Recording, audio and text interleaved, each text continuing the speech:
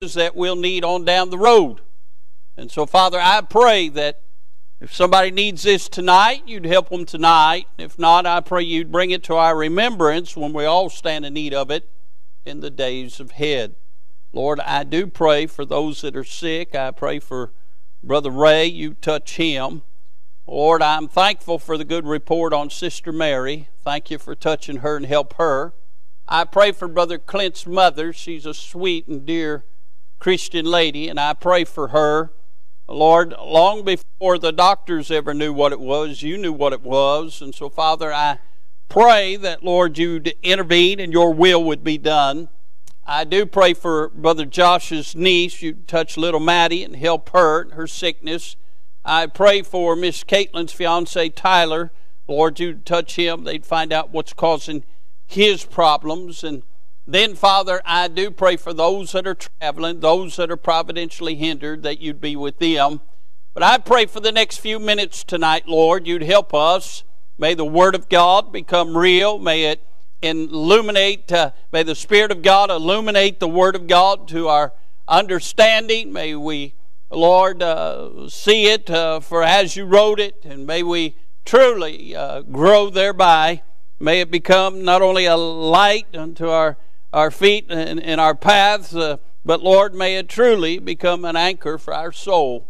Now, Father, I pray that you'd use this unworthy vessel, and I pray for your people. I pray you'd encourage them tonight in the good things of God. We certainly pray in a crowd this size if there's somebody unsaved, strangers to the gospel. And Lord, I pray that tonight would be the night that, Lord, they'd realize Jesus bled and died for them. Lord, realize their lost condition, realize their eternity without Christ. And I pray tonight would be the night they believe on the Lord Jesus Christ and get saved. Now, Father, have your will and way amongst us. And, Father, we'll bless you and praise you. For it's in the wonderful name of the Lord Jesus we ask these things. Amen and amen. I'm interested in a couple things from this chapter tonight, but I want you to notice, first of all, an emphatic principle. Look at verse 33. The Bible says, "For God is not the author of confusion, but of peace, as in all churches of the saints." Now, I'll be honest with you tonight, I'm not going to preach a whole lot. I'm going to do more teaching tonight. This message is going to be a message of instruction, but notice this very emphatic principle that God is not the author of confusion. Can I say that Ephesians, in the book of Ephesians to the church at Ephesus, Paul wrote that there's one Lord, one faith, one baptism.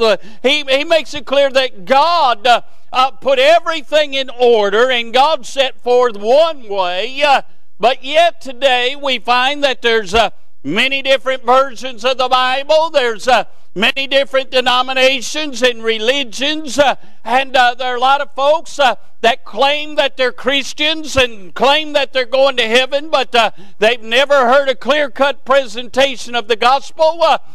They've just grown up in a church somewhere and think they're okay, or because that they've been sprinkled or been baptized as an infant, they're okay, and they have no idea how dangerous it is to live in this world thinking they're okay, and really they've been made twofold the children of hell.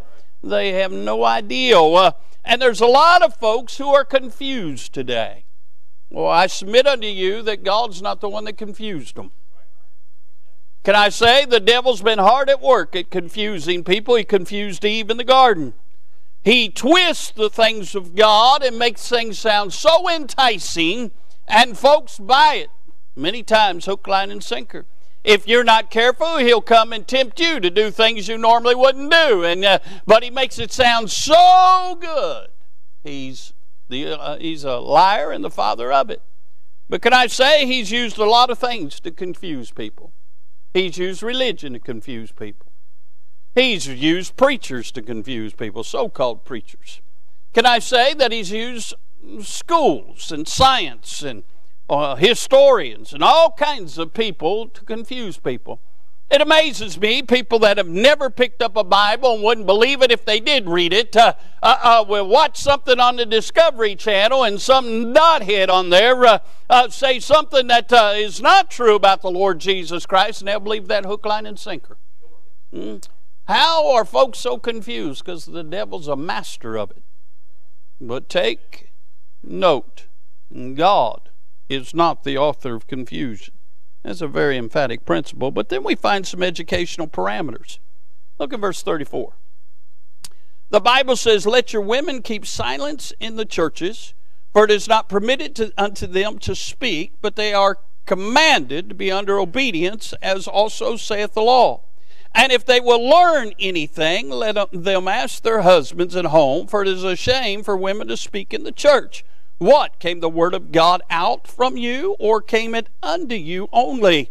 If any man think himself to be a prophet or spiritual, let him acknowledge that the things that I write unto you are the commandments of the Lord. But if any man be ignorant, let him be ignorant."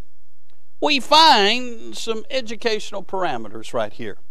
Notice the Apostle Paul writing to the church at Corinth. Corinth was a very carnal church. Corinth knew just enough about the Lord to make them dangerous.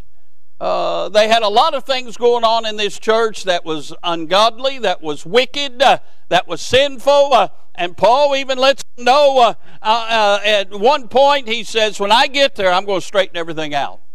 But notice that Paul writes some things here to educate them, to instruct them. First of all, he said, let women be silenced in the church. And you see that? Now, don't get upset at me. Paul was inspired to write it. Don't look at me like I got two heads. And he goes on to say, and if they'll learn anything, let them ask their husbands at home, for it is a shame for women to speak in the church. Now, what is Paul talking about here? The Apostle Paul here is referring to where the Bible says that a woman should not usurp authority over the man. And I mentioned this in that message, and that's when y'all first got mad at me.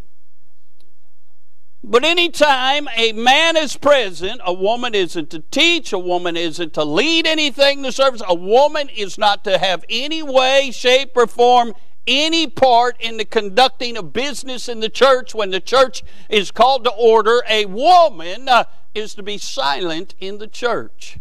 Now, that is not to say that a woman can't sing in the church.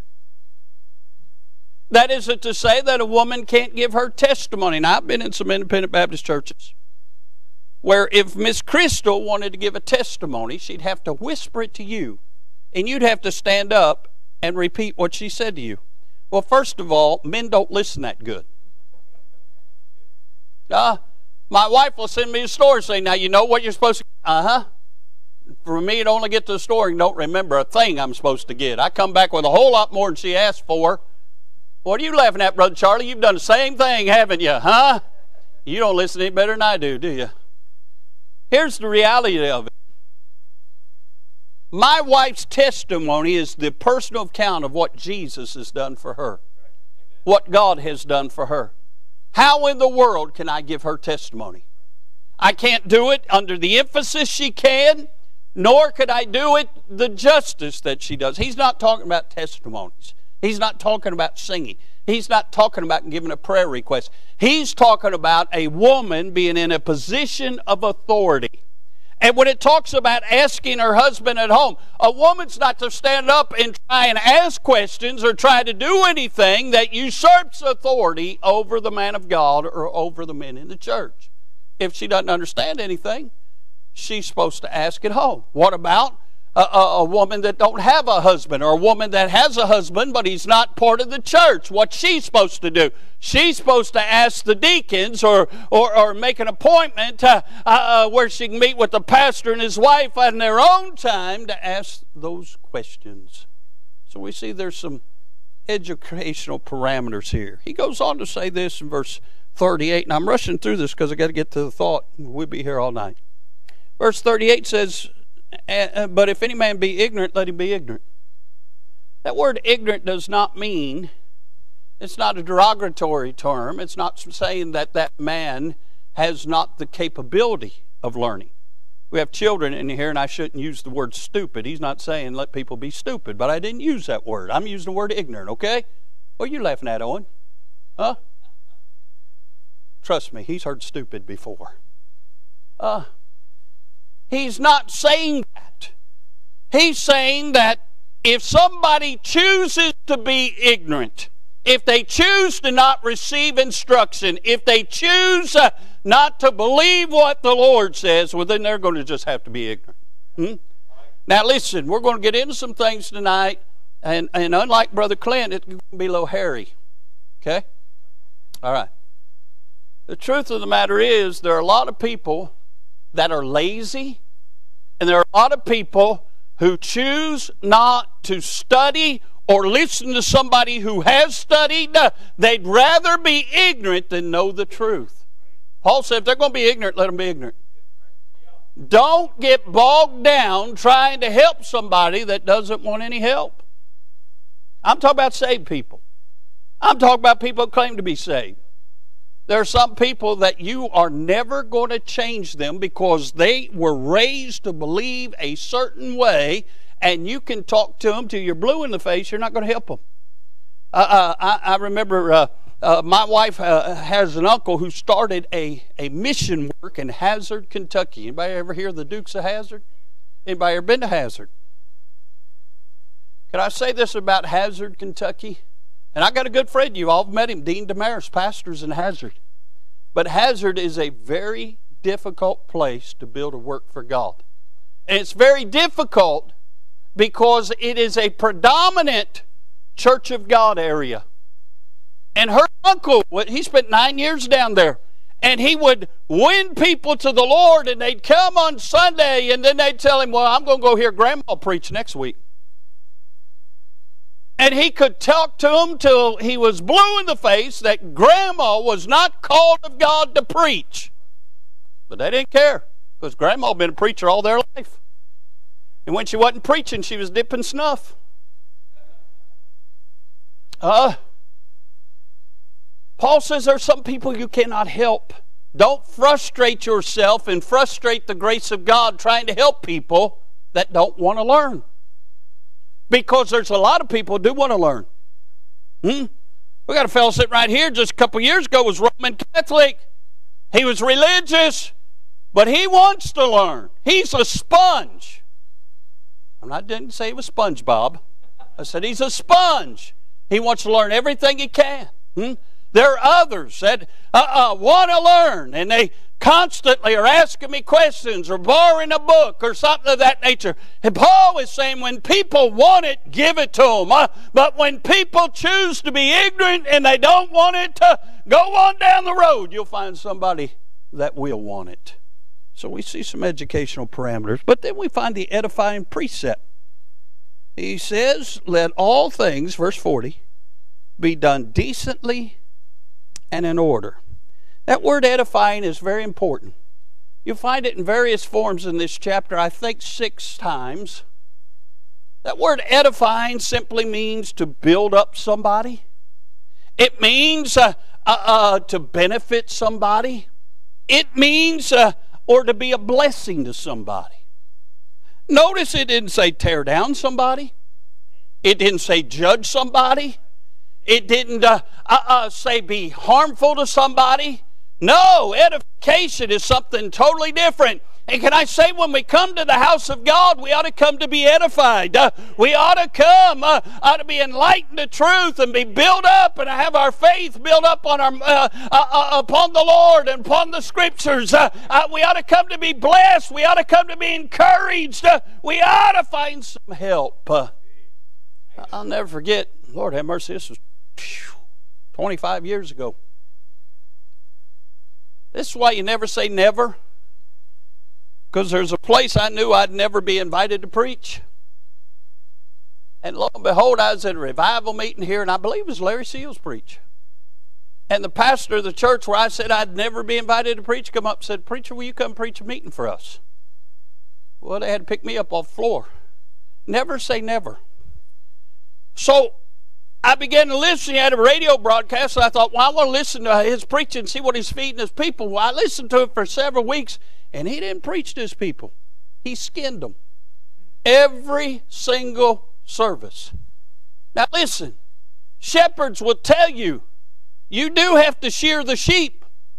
If you don't, they're going to fall over on their side and they won't be able to get back up, or they're going to get sticks and briars and things in their wool that's going to weigh them down, or it's just not going to be healthy for them. So, yeah, you have to shear them, but you only shear them once, maybe twice a year.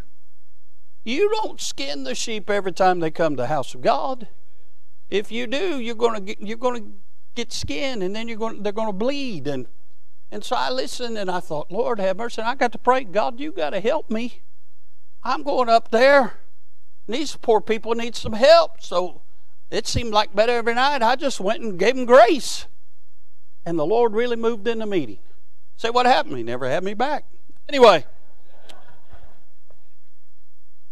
I'm interested in verse 40, just a word out of this verse. He said, let all things be done decently and in order. That's what I want to preach, teach, whatever I'm doing tonight. This is what I want to use this thought. Order, but not ordered. Order, but not ordered. Now the Bible makes it clear that everything, when it comes to our worship of the Lord, when it comes to our assembling, coming out from the world and assembling together, there needs to be order. If not, you've got chaos. So there has to be an order. But we got to be very careful that we don't have everything ordered. I have yet to figure out, and I've only been preaching 36 years now, but I have yet to figure out these guys that can put their sermon topic on the marquee a week ahead of time. There have been times, and you know, there have been times I've been sitting right over there and somebody's singing and the Holy Spirit say, turn over to such and such. And I turn over to such and such, and he said, that's what you're preaching. That's hard living. When the Lord just tells you right before you got to take 2 steps and get up and deliver it. But what I'm saying is, if you've got everything so ordered that you don't let the Holy Spirit have any part in the service, you're in trouble. We're to be led of the Holy Spirit. We're not to grieve Him. We're not to quench Him. We're not to have everything so cut and dried that He can't work. I know of churches that if you're going to sing a special, you've got to be on the list and have your schedule. I'm talking about months in advance. Well, I get to sing 3 months from now. Hope the rapture don't take place. Now, I understand when you got a lot of talent in the church, and we're blessed with a lot of talent. But on Sunday mornings, I'm praying early before I get out of bed, praying, Lord, speak to my heart. Who do you want to sing this morning? And sometimes I let them know before they get here. Sometimes I won't. And a lot of times. Like tonight, I'm trusting you to have a song on your heart. I don't want to ask you to sing if you don't have a song on your heart. We need to trust the Spirit of God to do some things in our service. We can't have everything so cut and dry. But there has to be an order. And I know without a doubt, when we assemble, unless the Holy Ghost changes things, we're going to have a congregational song. We're going to have some special singing. And somewhere along the line, somebody's going to open this book and preach. But we have had services where He shows up. And we look up and it's 1 o'clock, 1:30 on Sunday morning. And I mean, the Holy Ghost has done the work. And it's time to just praise the Lord.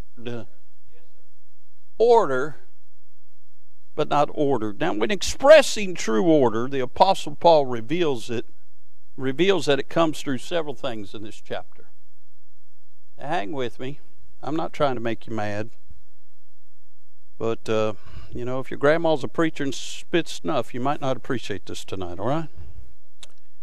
Can I say, first of all, order comes through prophecy. Look at verse number 1.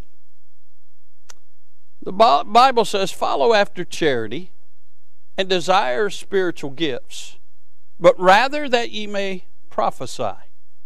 For he that speaketh in an unknown tongue speaketh not unto men, but unto God. For no man understandeth him, howbeit in the Spirit he speaketh mysteries. But he that prophesieth speaketh unto men to edification, and exhortation, and comfort. He that speaketh in an unknown tongue edifieth himself, but he that prophesieth edifieth the church. Now I said the first position or parameter of order comes through prophecy. Before I comment any further, look up in chapter 13. These are very important verses, especially when you speak to somebody who's been raised in a Church of God or Assembly of God movement. Paul was inspired to write, "Charity never faileth." An acronym for charity is love. You never go wrong loving people or showing people charity and kindness. Charity never faileth. But whether there be prophecies, they shall fail. Whether there be tongues, they shall cease. Whether there be knowledge, it shall vanish away. For we know in part, and we prophesy in part. But when that which is perfect is come, then that which is in part shall be done away. Now what Paul is saying, he is saying that people were putting a lot of emphasis on certain spiritual gifts. You see, the apostles, the 12 apostles, the 12th one was the Apostle Paul. The apostles were granted apostolic gifts. They had special gifts that we only read about. Peter and Paul and James and John, under certain parameters, and as the Lord touched them and blessed them, they were able to lay hands on people and heal them. Can I say that the Apostle Paul could heal other people, but yet when he got a thorn in the flesh, he couldn't heal himself? I've heard people say if you pray for healing and God don't heal you, it's because you didn't have the faith. Well, what do you do with Paul? He only wrote just about half the New Testament. I think he had some faith. Can I say that Paul was saying that these apostolic gifts, he says, whether there be prophecies, they shall fail. Whether there be tongues, they shall cease. Do you know what cease means? They stop. They will not continue. Whether there be knowledge, it shall vanish away. Verse 9, for we know in part, we prophesy in part. Verse 10 is the pinnacle verse. But when that which is perfect is come, then that which is in part shall be done away. Every church of God that believes you can speak in tongues believes that verse number 10 is talking about Jesus, because he's the only one perfect. That word perfect does not mean sinless. That word perfect means complete, entire, whole. What's he talking about? The Bible. They didn't have the Bible. Matter of fact, God was just inspiring some of those men to pin it down. Paul said, we know in part, we prophesy in part, but when that which is perfect, that which is completed, the Word of God is come, then those things shall be done away with. That's what he's talking about. Now, what is prophecy? Prophecy was a gift that those early apostles and some of the early preachers had before the Word of God was completed. So what was it? Well, the man of God would pray and seek God and meditate on the things of God, and God would cause him to stand and speak and deliver a message, and he would deliver a message that would edify the whole church. Matter of fact, there are a lot of people read where Peter stood up on the day of Pentecost and 3,000 souls were added to the church. And there's a lot of people who believe that that's what happens today. You just sit there and all of a sudden God falls on you, you stand up and just deliver a message and people come to God. They'll tell you if you use notes, you're not of God. Because Peter didn't use notes. Peter had the Holy Ghost doing it. And can I say, most of the preaching of people that use notes, if you looked at their notes, there's not a whole lot there. Most that comes through them comes through the Holy Ghost. But can I say that that was prophecy, and he said prophecies would fail. And Paul says in verses 1 through 4, it's okay to desire spiritual gifts, and you ought to desire spiritual gifts. So what is a spiritual gift? A spiritual gift is that the Holy Ghost will use you to impact somebody else's life. What did Jesus say that the Comforter would do? He would bring unto your remembrance all things, and he told them right before he ascended into heaven, when the Holy Ghost came upon them, they'd be witnesses unto him in Jerusalem, Judea, Samaria, and the othermost parts of the world. What is a spiritual gift? Something the Holy Ghost will use in your life to tell others about the Lord Jesus Christ. Some people have the spirit of prayer. They know how to pray. Some people have the spirit of the gift of gab. They know how to talk to people. Other people have the spirit of humility. Whatever spiritual gift God has blessed you with, you ought to be thankful for it. It's okay to desire spiritual gifts. I desire to be able to play that piano and sing like Daniel Waters. God never gave me that spiritual gift. Well, listen, isn't that like us? We always want to do what somebody else does. Why don't you just seek the Lord for what He wants you to do and just do what He lets you do? But Paul wrote in these verses that edification came through prophecies, prophesying. Well, today, what that refers to is through preaching. Well, how does the man of God get up and prophesy? We don't. We preach. How do you preach? We study the Bible. We study the Bible, we seek the Lord puts a message or a passage on our heart, we study that out, He gives us the message, then at the appointed time you stand up and deliver what God gave you. And can I say, the preaching of the Word of God never returns void. It'll accomplish what God wants it to do, or if folks choose not to do what God's will is, it'll be a testimony against them at the judgment. But we see that prophesying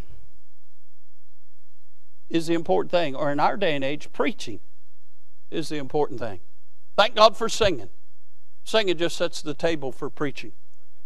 Thank God for folks that pray. And prayer's where the power comes from. But God chose through the foolishness of preaching to save them that would believe. Thank God for preaching. Thank God for a man of God that studies and will stand to deliver what thus saith the Lord, that instructs us in the ways of righteousness, that equips us to be the saint of God that God would have us to be. So we find that the first step of order comes through prophesying or through preaching. You got a so-called church where all they ever have is dramas, and all they ever have is concerts, and all they ever have is something that appeals to the flesh, and they don't have preaching of the Word of God. I'll show you folks that are shallow at best, but most likely lost. So then faith cometh by hearing, and hearing by the Word of God. So we find that He chooses preaching to establish order. But it goes a little farther than that. In order to have order, not only takes preaching or prophesying, it also takes presentation. Notice in verse 5. He said, I would that ye spake with tongues, but rather that ye prophesied. Now, he mentioned tongues quite a bit in the first few verses. He talked about somebody who spake in an unknown tongue, and he speaketh not unto men, but unto God. And we're talking about edification and edifying people. And he talked about people that who speak in an unknown tongue edifieth himself. And in chapter 13 we saw where tongues would cease. Well, what in the world is tongues? It's not a bunch of jibber jabbers. See my bow tie, see my bow tie, see my bow tie. It's not that. That's what they use, the phrase, see my bow tie. You go to a Church of God college, they'll give you that phrase and you learn to say it real fast and you're speaking in tongues. Well, when you got lips as big as mine and the wind's blowing real good, you can speak in tongues too. That's not tongues. The word tongues is a word we use for language. Now, what good would it do us tonight? All of us speak hillbilly. Very few of us actually speak English, but all of us speak hillbilly. Now, we speak English. And what good would it done if I would have had a preacher here from a foreign country who didn't speak English, and he spake in his language, and he got up and he spit and hollered and preached and yelled and screamed and pounded the pulpit and did all kinds of things. We didn't understand a word he said. It would edify us zero. You'd say, boy, that guy got excited. Don't have any idea what he said. I'll tell you what, let's do a little experience. Naj, you're a graduate. Stand up. I'm going to put you on the spot. Now speak loud. I know that's against your nature. Just give us a couple lines of Creole. Will you do that? Just anything. I don't care. You can tell. It's just more than that. We know that one. Sammy, just say some things in Creole. He's been gone from the island so long he don't even remember it. What a blessing. Mon de bon. Took the air. Now see if he did a whole, you can sit down. I've seen enough of you, okay? If he did a whole message in that, we wouldn't understand any of it. I've been down there. They was trying to teach Dennis Celestine Creole back in November. Celestine's crazy. And he was saying a bunch of stuff that even the folks that spoke in Creole didn't know what he was saying. It was crazy. That's what you do. We all laugh at Dennis because that's all you do with Brother Dennis, huh? I'll see him next week. What are you saying, preacher? I'm saying if you don't understand it, it doesn't edify. So who gets the edification? Whoever spoke it. So Paul's warning about that. Now I'm saying that because there are a lot of folks tell you that you can't be saved unless you speak in tongues. Huh? Well, show me chapter and verse for that. Huh? But Paul goes on to explain some things about presentation. He says, I would that ye all spake with tongues. Wouldn't it be a blessing if you knew about 5 or 6 languages and you could speak to anybody in any language? We've got a lot of folks moving in this area that speak only Spanish. Wouldn't it be a blessing if you didn't just learn Spanish in school to get an A, but you actually spoke it? And then we've got folks moving here from India. I don't know how many dialects they have, but wouldn't it be a blessing to be able to speak to folks in their language? Wouldn't it be a blessing to be able to speak to a lot of these French Africans that are moving here to work at Amazon? Wouldn't it be a blessing to be able, I wish somebody teach them how to drive, but wouldn't it be a blessing to be able to speak to them? It would certainly break down a lot of barriers. We could give them a clear-cut presentation of the gospel. Well, Paul said, I would that y'all spake with tongues. Now, the Apostle Paul was an educated man. He knew several different languages, and he could speak in several different languages. By the way, the miracle of Pentecost wasn't that Peter spake in tongues when the Spirit fell on him. The miracle was that every man there from whatever nationality all heard in their own language. That was the miracle. That while Peter spake in Hebrew, they all heard in their own natural language. That was the miracle. But anyway, let's see what Paul says here. I got to get through this. I would that y'all spake with tongues, but rather that you prophesy. For greater is he that prophesieth than he that speaketh with tongues, except he interpret, that the church may receive edifying. Now, if we did have somebody here speaking in another language, and we've had that before. The first time Brother Roberto came. First time Brother Roberto came, he couldn't speak English, which blew me away because him and his family sang at Calvary and some of the old songs in English, but he couldn't preach in English. He didn't know the language that well. So he would preach for a minute, stop, and we had the fellow that brought him who interpreted, and he would tell us what he said. Then he'd preach, and then somebody would interpret and tell what he said. That is true New Testament tongues. When somebody speaks and you got an interpreter who tells us what he said so the church can be edified. Look what it says, verse number 6. Now, brethren, if I come unto you speaking with tongues, what shall I profit you, except I shall speak to you either by revelation or by knowledge or by prophesying or by doctrine? See, I don't like that word doctrine. When Jesus said that he came to bring a sword, that's what he was talking about. He didn't come to bring peace but a sword. What was he coming to bring? Doctrine. Doctrine divides. And in order to truly study the Bible, you've got to rightly divide the word of truth. And you find the witness of doctrine written at least 2, but usually 2 or 3 times to the same people in the same context about the same stuff.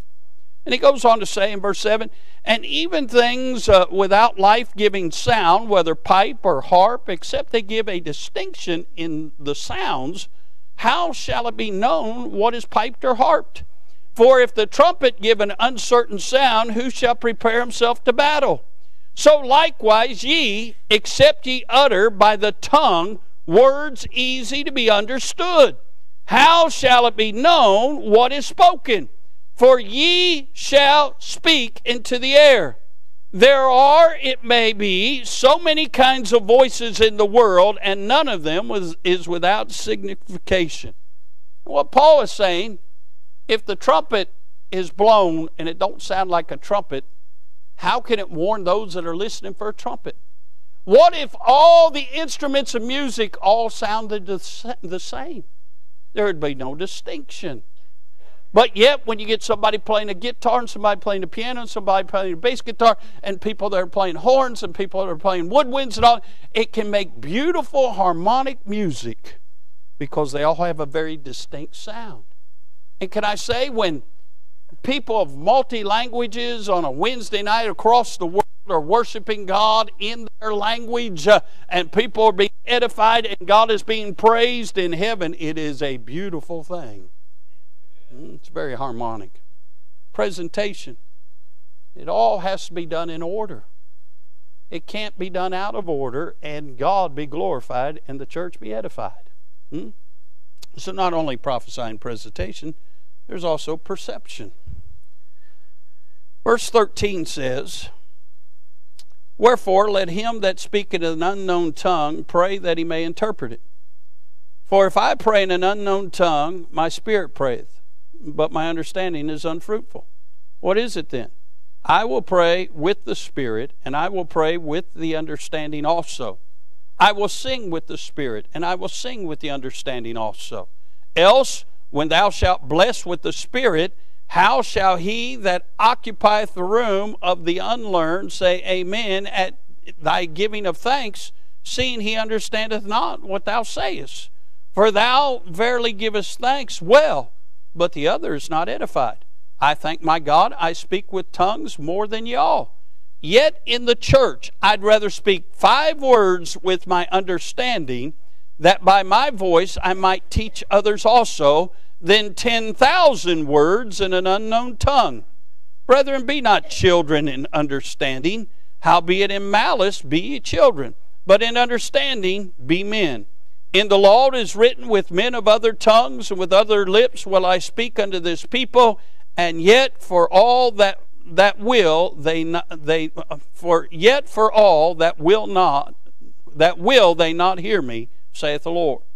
Wherefore tongues are for a sign, not to them that believe, but to them that believe not. But prophesying serveth not for them that believe not, but for them which believe. So we find that Paul is talking about perception, understanding. And if everything is done in confusion and there's no understanding of it, what does it profit? And by the way, he's right. Tongues were given as a sign. Tongues were not given so people could stand up and say, boy, I can speak in another language. It was a sign to the Jews from the prophecy of Joel, chapter number 2, and it was a sign to the Jews that the Messiah had come. That was the sign. See, Greeks have always sought wisdom. The Jews have always sought a sign. And the day of Pentecost was a sign to the Jews that the Messiah had come. Can I say, God always has a reason for why he does what he does. Would it be better if God would just do great things like that today? He does do great things. But see, we're looking at Hollywood and we're looking at all kinds of things. We want the miracles of Acts, but we don't want the persecution of Acts. Can't have one without the other. You say, well, what miracles does God do today? He saves people. Huh? He takes people with brain tumors, and they don't have brain tumors no more. He does all kinds of miracles. But we're too busy looking for things He don't do. Instead of blessing Him for what He does do. Well, I got one more thing. A couple of you have already passed out. In order to have order, there has to be prophesying. It's got to be done in the right presentation. It's got to be done with perception. But can I say that also you've got to know your place? It's very simple. The blueprint for the local New Testament church is the church of the wilderness. God does not have a democracy, He has a theocracy. He's the head and we're the body. He's the good shepherd, the great shepherd, the chief shepherd. He has an under shepherd that's to be submissive to Him. And then the church needs to be submissive to the Lord through the under shepherd and what he's preaching and teaching. Now, if the under shepherd's wrong, the Lord take care of him. But as long as everybody is in their place, God blesses. When folks start pulling out their suspenders and trying to be what they're not supposed to be, then you got problems. It amazes me in how many churches the deacons think they're supposed to run the pastor. They've never read Acts chapter 6. The deacons were first appointed because the pastors were to be given to the word and prayer. And the deacons were appointed in order to serve the pastor's table. It's not the other way around. And it amazes me how many people think that because the pastor gets a salary, then the pastor is a slave to them. It amazes me. Amazes me all kinds of things where people get things all out of order. We just need to know our place. Now let me help you something. The pastor is just a servant. He just has a calling of God to serve that local assembly. He's not the Lord over God's sheep. He's not to rule God's sheep. He's to be a servant to God's sheep. But the sheep are also to serve the Lord and not lord over the pastor. This is on my mind, I got to say it. It's not in my notes, Donald. Go check them, all right? I know a fellow one time, church was considering him to become their pastor. He was driving a minivan with about 200,000 miles on it. Well, one of the deacons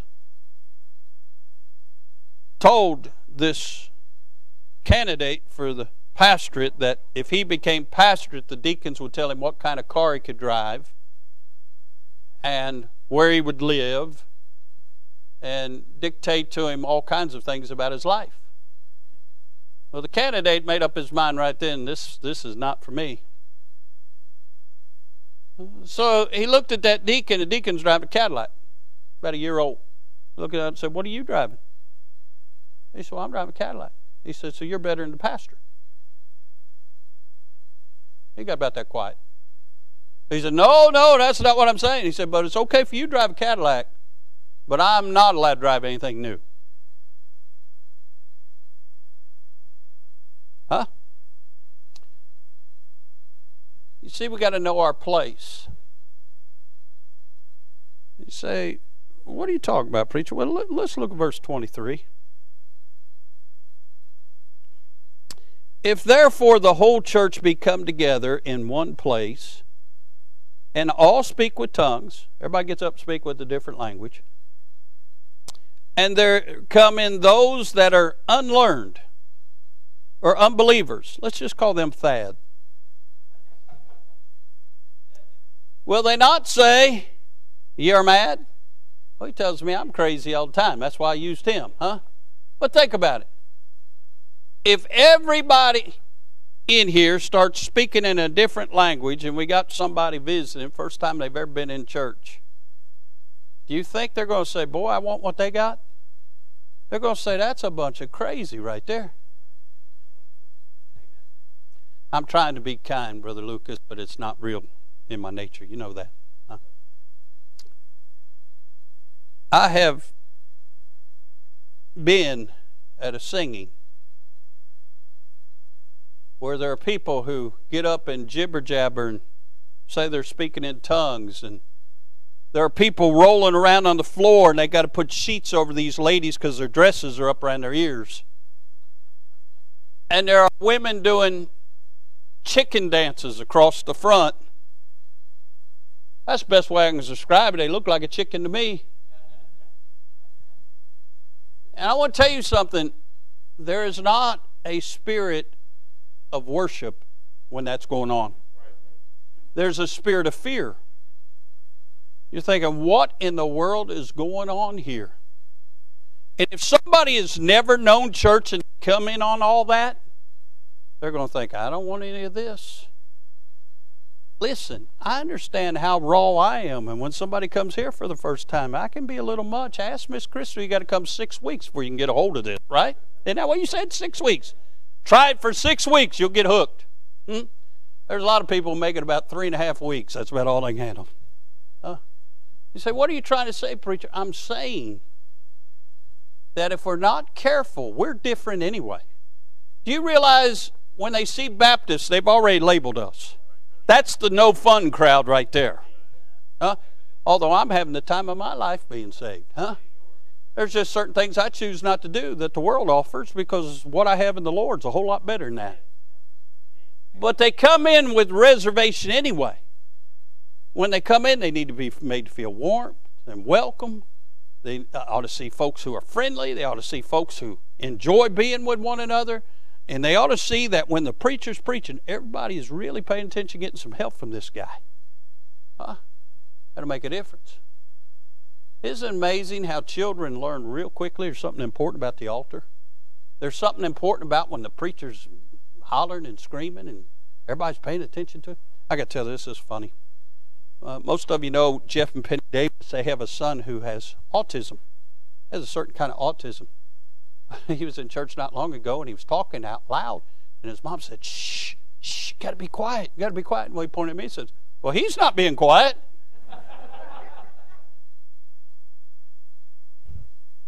He was right. But you got to know your place. Everybody can't get up and do. Can you imagine? He's going to address all this. I don't have time to expound on everything. But can you imagine if we come to church and everybody sang a special? Y'all think I'm long-winded? I know a guy that was scheduled to preach a revival meeting, and he got there, and they sang 16 songs before he got up to preach. Can I say, if we sang 16 songs, everybody be wore out. You know that, don't you? I mean, Thad's worn out after the congregational. I mean, 16 songs. That guy's nerves was shot. And I happened to be there because I counted them. I thought, how many songs are they going to sing? I counted them. And I was sitting back in the back, about where Thad is. And the preacher got up to preach. He said, Brother Doug Foster, pray for us. I'm thinking, oh, great, put it on me to pray get God down on this thing, huh? So I just prayed and then he preached. But I mean, I'm telling you what. Everybody can't sing every service. Everybody can't testify every service. I mean, I understand everybody that here is saved. You have a reason to praise God for something, but you can't do it every service. Not every preacher that we have here tonight could get up and preach. All of us. I mean, sometimes we do tag team with 7 minutes, but can you imagine if we all preach 45 minutes? Thad, you'd really have gray hair if we all preached tonight. Aren't you glad you came tonight, huh? What a blessing. Can you imagine? And if somebody came the first time and everybody sang and everybody gave a testimony and every preacher preached, can you imagine? I'll tell you what, they wouldn't come back. I'll tell you what, I wouldn't come back either. Saved, I wouldn't come back. I got to say this. I don't know all this stuff. When Taya first started coming with Christian, they'd come up from college and come, and you know how sometimes I just pick people out to sing.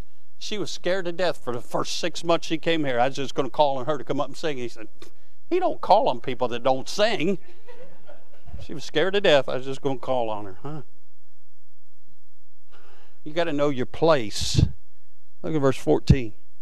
But if all prophesy, and there come in one that believeth not, or one unlearned, he is convinced of all, and he is judged of all. And thus are the secrets of his heart made manifest. So falling down on his face, he'll worship God and report that God is in you of a truth.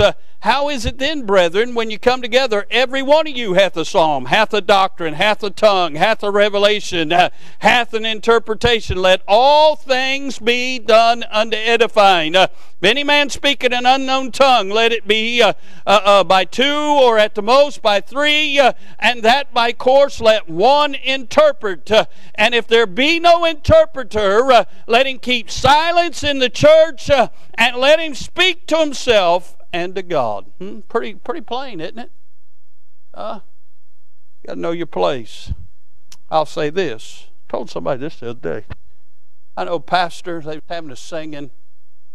Church house was full, and folks were singing. All of a sudden, some of that Church of God crowd was in the back, and they stood up and started speaking in tongues, and pastor stopped everything. He said, whoa, you're welcome to stay, you're welcome here, but we don't do that here. Well, the singers got to sing again. They stood up and did it again. The pastor stopped everything, said, okay, everybody bow your heads, I'm going to interpret what they said. The pastor said, they just said in tongues that they're going to donate $5,000 to the building fund. Said 4 people raised their head, then folks got up and got out. Huh? It's true. True story. Huh? Yeah. Again, there are folks who are unlearned. And by the way, that Church of God movement was born in the mountains, and I'm not being ugly, but was born in the mountains where a lot of people didn't even know how to read. And that Church of God movement was built in that stuff. And if you notice, most of those churches, the women are the head of the church. Most of the men just show up because their wives tell them to, because the wife's going to beat them up if they don't come. And they sit in the back, they never say anything, never do anything. And listen, they choose not to listen to truth. They choose not to sit down with somebody and let somebody expound to them, line upon line, precept upon precept. This is what tongues mean. This is what the Bible says. Do you have an interpreter? And they'll say, well, Paul said an unknown tongue, so I'm speaking in an unknown tongue that nobody knows, and I'm speaking it back to God. Most of the people that are there speaking in tongues are trying to show somebody up and to show somebody and say, I'm more spiritual than you. Look at what I'm doing. Paul said, no, everything that's to be done is to be done unto edifying, and it's to glorify God. If the church isn't edified, God's not glorified. Jesus loved the church and gave himself for it. So everything's to be done in order, not ordered. We've got a wonderful church. We got a wonderful Baptist history. We got a wonderful Lord who's given us wonderful truth, and thanks be unto God that we have truth. You know, it's only by the grace of God you've been taught truth. It's only by the grace of God you're not somewhere being taught something that does not glorify God and you think you're glorifying God. Now let me say this. I've said a whole lot about people speaking in tongues and people's grandma's a preacher and all that. Listen, there's a lot of good-hearted people that think they're doing right. They've never been taught. And to be truthful with you, the Bible says where much is given, much is required. God expects more from us that have the truth than those that have never been taught the truth. Now, some have been exposed to truth, Brother Clint, and they choose to ignore it. Paul said, if they're going to be ignorant, let them be ignorant. But there are some people that really don't know. They really, in their heart, think they're worshiping God, and they think they're doing right. Don't throw off on them people. Pray for them. Pray that maybe somehow God will send somebody to them and they'll have an open heart and they'll be listen to truth. You know that Apollos believed in the wrong kind of baptism, and Paul explained to him Aquila and Priscilla, and then Paul explained to him a more excellent way. There are some people that believe in the Lord, but they don't have all their doctrines straight. pray the Lord will send somebody or maybe use you to show them a more excellent way. That's what we're to do. We're to show them order. We're to show them how God evolved. When people take their doctrine out of the book of Acts, they don't realize Acts is a progressive book that has taken us from Judaism to what we have today, the church of the Lord Jesus Christ and the age of grace. They don't understand. They think grace started in Acts chapter 2. Many of them think the church started in Acts chapter 2. How do you add 3,000 to something that didn't exist? There was already 120 in the upper room. Who were they? So a lot of people just haven't been taught properly. That don't mean they're evil. It just means they need to learn a more excellent way. And by the way, there's none of us with a halo on. I've been saved 49 years. I'm still learning. God's still showing me things. And God's still showing you things if you're honest. And so we're not to act like we've arrived. But we are to edify when we come to the house of God. And we're to worship the Lord when we come here. And we're to edify and bless people and build people up and encourage people when we're here. And when folks come in and maybe don't believe the way we believe, that's okay. We'll take some time and teach them if they're teachable. That's no problem. I'd rather have folks that are coming because they love Jesus and they want to learn than have folks that come because they think they know it all. I've been around that crowd too. Thanks be unto God for truth. And thanks be unto God for order. And thanks be unto God that we're not so rigid. We've ordered every facet of the service. I bless the Lord. Maybe the Lord spoke to your heart tonight and you just want to come and thank Him. We ought to all thank Him we have the truth. You know, most of the world's never even heard the name Jesus Christ. You've got the truth. You've got a church in your neighborhood. You've got a place where you can come and worship. You ought to be thankful for that. Maybe tonight the Lord's laid somebody on your heart you want to pray for. Well, you ought to come pray for them. Maybe you're here tonight and the Lord's been dealing with you about getting saved. Well, you ought to come tonight and let us take a Bible and show you how to be saved. You can be saved tonight. And maybe He spoke to you about something else. So let's all stand. Brother Clint, come get a song of invitation. While Brother Clint gets a song. God spoke to your heart. You come. Let's have a word of prayer. Father, thank You for the Bible. Lord, there was so much in that chapter we could have brought out and so much probably we should have brought out. But Lord, thank You for truth. Thank You for a more excellent way. Thank You, Lord, for speaking to us and showing us things and revealing things to us in the Bible. You said, seek and you shall find. Lord, I pray for those that are caught up in non-truths, that think they're doing okay, think they're doing right. Lord, I pray for them. I pray they'd see the more excellent way. They'd come to understand truth. And Father, those that are in denominations that, Lord, aren't saved but think they're okay, help us be a light to them. Help us, Lord, to win them before it's everlasting too late. Bless now in this invitation. Speak to hearts. Lord, speak to one that may be lost. Well, thank You for it in Jesus' name. Amen. Turn away. Do you struggle to find good Bible-based resources to supplement your personal devotions? If so, head on over to ibcflorence.com today and click on Bookstore, where we have a ton of resources. And as always, thanks for listening.